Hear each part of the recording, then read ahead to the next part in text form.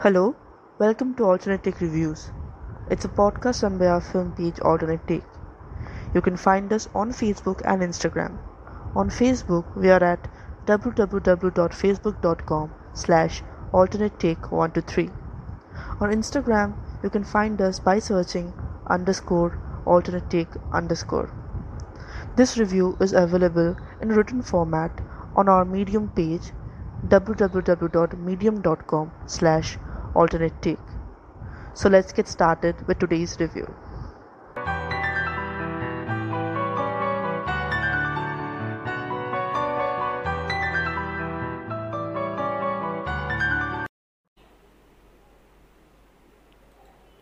The Boys Season 2 Review.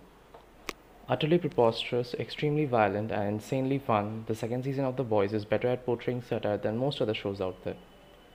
The Boys finally wrapped up its second season with a season finale that dropped last Friday. Personally, I wasn't a fan of the one episode per week decision that the series creator Eric Kripke decided for the second season, and would have preferred all the episodes from the onset. Anyhow, much like its first season, the second season of The Boys is a living, breathing satire of the American dream, and this time the superhero shows is out to criticize white supremacy and gets highly political at that, though some of the moments don't feel as great as the others.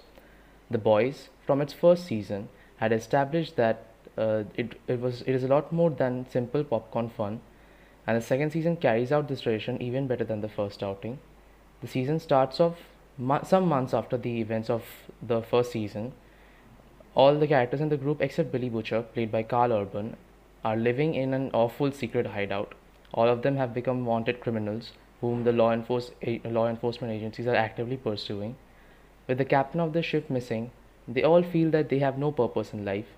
The titular character Huey, played by Jack Quaid, is still in contact with his love interest Annie, played by Erin Moriarty, who is the superhero Starlight and a part of the superhero group 7. Both of them plan on making the next big move to take down Watt, but Huey ends up getting an earful from MM, played by Laz Alonso, as he warns him that by associating with her, he is endangering both of their lives. The heroes in the Seven are in no good shape either. Homelander, played by Anthony Starr, is grief-stricken for having to kill Madeline, played by Elizabeth Shue in the previous season, and Queen Maeve, played by Dominic McElligott, is suffering from severe depression and anxiety issues owing to the fact that she had to abandon a whole airplane full of civilians at Homelander's command, but none of them have it as bad as Billy Butcher. It was revealed that Billy's wife Becca, whose rape and murder he wanted revenge on Homelander, was actually alive and well, and raising Homelander's son, who is also a superhero. Second season that starts off slow. It takes time to explain the broken mindset of each character after the events of the first season, but once the narrative picks up, there's absolutely no stopping. The second season is a lot more dark, gritty, and gory than the first, and this was a welcome addition for the fans of the series. The second season widens its scope beyond the premise of greedy corporations and larger than life celebrities to focus on some of the really pressing issues like racism and brainwashing by cult like organizations. At one point of time, a character makes a comment that the people believe in what she says, they just don't like the word Nazi. This moment isn't at all overemphasized, but it speaks a lot more than the fictionalized moment it was created for. The Boys also puts its focus on the dark side of social media, how it can be used as a tool to plant fear in the minds of people. The show talks of predators in power, mainly through the characters of Homelander and the Deep, played by Chase Crawford, who had been accused of sexual assault by Starlight publicly in the previous season. The portrayal of corporate greed is done through the character of Stan Edgar, played by Giancarlo Esposito, who is always in the mindset of making the most money out of a situation, irrespective of how out of hand it may be. The season also boasts of some of these stellar action sequences, and it's great to see that the use of CGI in the action sequences is minimal, which is why hand-to-hand combat scenes feel real and brutal, and the show heavily relies on practical effects to make the gruesome scenes striking.